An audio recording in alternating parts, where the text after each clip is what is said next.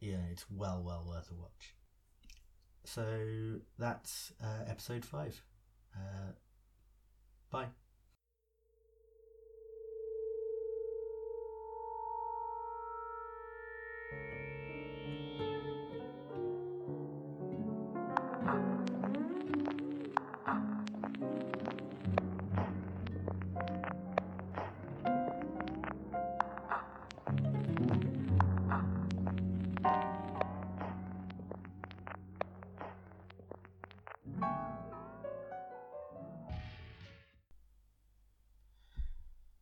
Okay, hi. Welcome to episode 5 of The Spoil Well, the podcast that sends the message that all's well that ends well. And this podcast, or at the very least, its title does just that. It ends well. It ends with the word well. There was probably a very elegant way to make that joke, which I haven't quite landed upon. This is going to be even looser than usual because I just kind of wanted to throw a new one up quite quickly to get back to the ideal output rate after that 3-week gap. So I haven't really thought it through as much as I normally would. On the 3-week gap, just very briefly, because no one cares. But just quickly, I've had a couple of fairly big sort of health issues and a fair few minor ones as well, which have necessitated some lifestyle changes, which is, in a roundabout way, it's led to me doing this thing, but it's also part of the reason that I haven't managed to do it as regularly as I'd planned. And it's just things like I'm always very tired in the evenings. I constantly feel like I'm on the verge of losing my voice, and just generally I'm very run down. I've got a sort of a laundry list of sort of minor symptoms that I would not the sort of thing I would ever go to the doctor to get checked out, but it's one of those things. Am I dying? Am I multiply sclerotic? Am I allergic to something? Am I allergic to everything? Or maybe it's just that I'll do stupid things like drink coffee knowing full well that coffee makes me sick. Who can say? Anyway, that wraps up my health podcast. Tune in next week. I'll be complaining about my bunions. Not really. I don't actually know what a bunion is.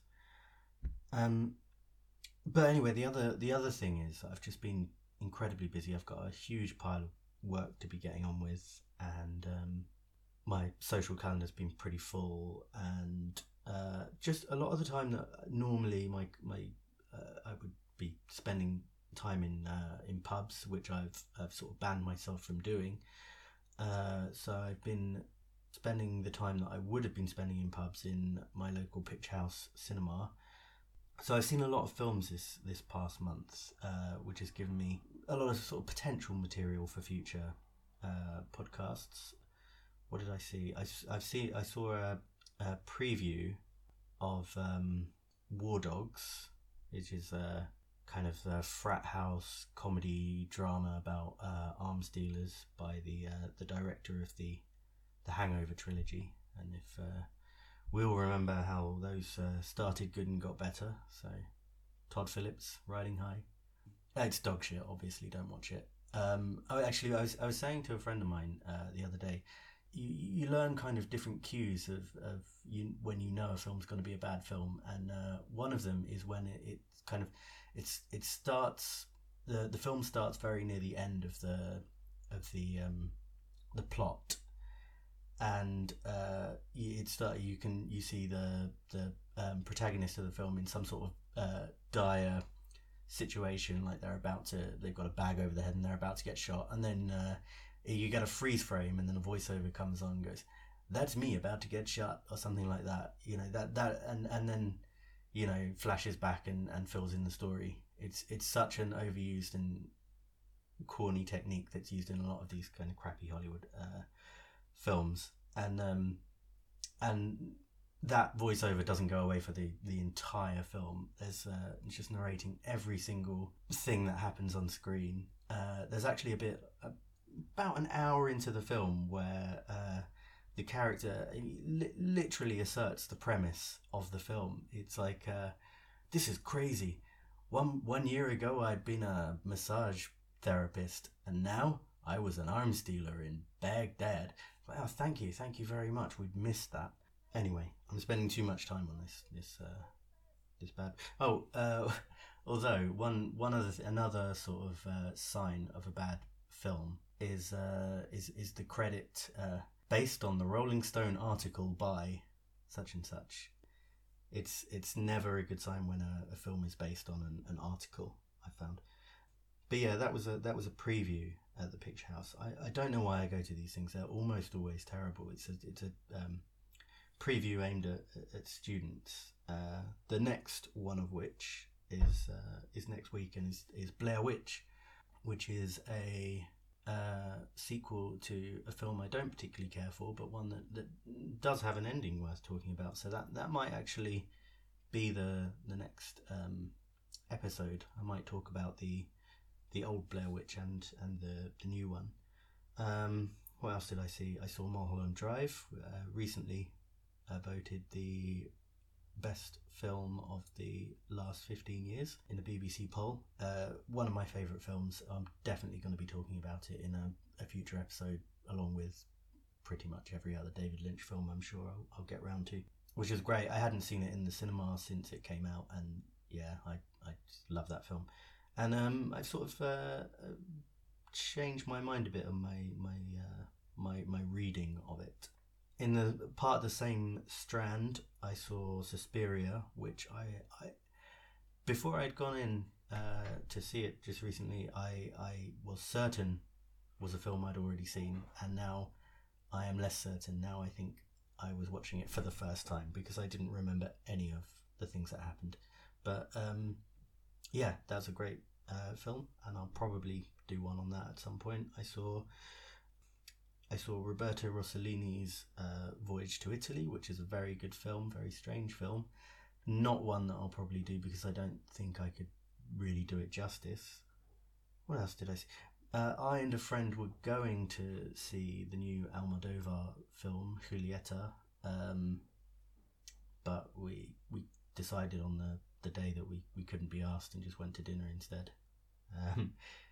I saw a documentary called Tickled, which is outside of the purview of this podcast, as it's non-fiction. Pretty much my only restriction is I said narrative works of fiction, didn't I? So but it is kind of relevant in that the trailer for this documentary quotes from a review which says something like contains countless plot twists too juicy to spoil.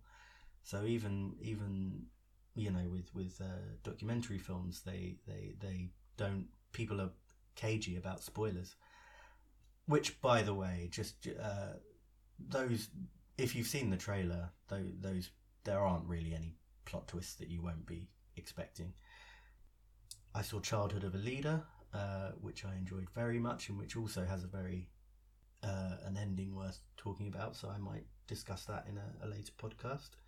But the thing I'm going to talk about this week is a film called Plein, Soleil, which is the first adaptation of Patricia Highsmith's book, The Talented Mr. Ripley, which is playing as part of a season of Highsmith adaptations, and it's got a weird English title. It was advertised as Plein Soleil in the booklet, but when the title came up in the cinema, the subtitles said something that isn't a translation of Plein Soleil, but I can't remember what the English title is.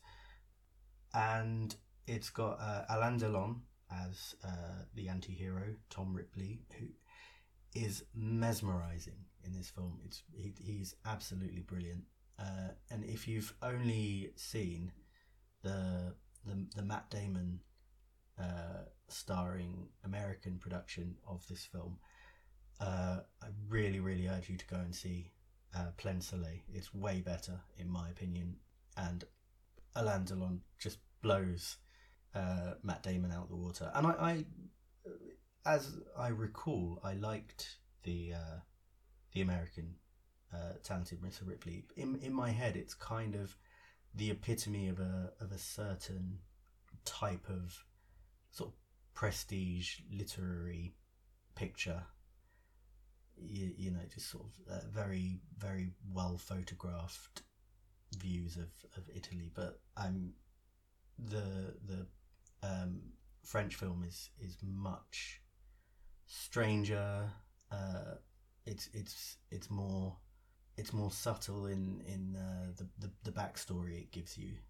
You know, it doesn't spell everything out about where Ripley comes from and his motivations. And as I say, the acting is just way better.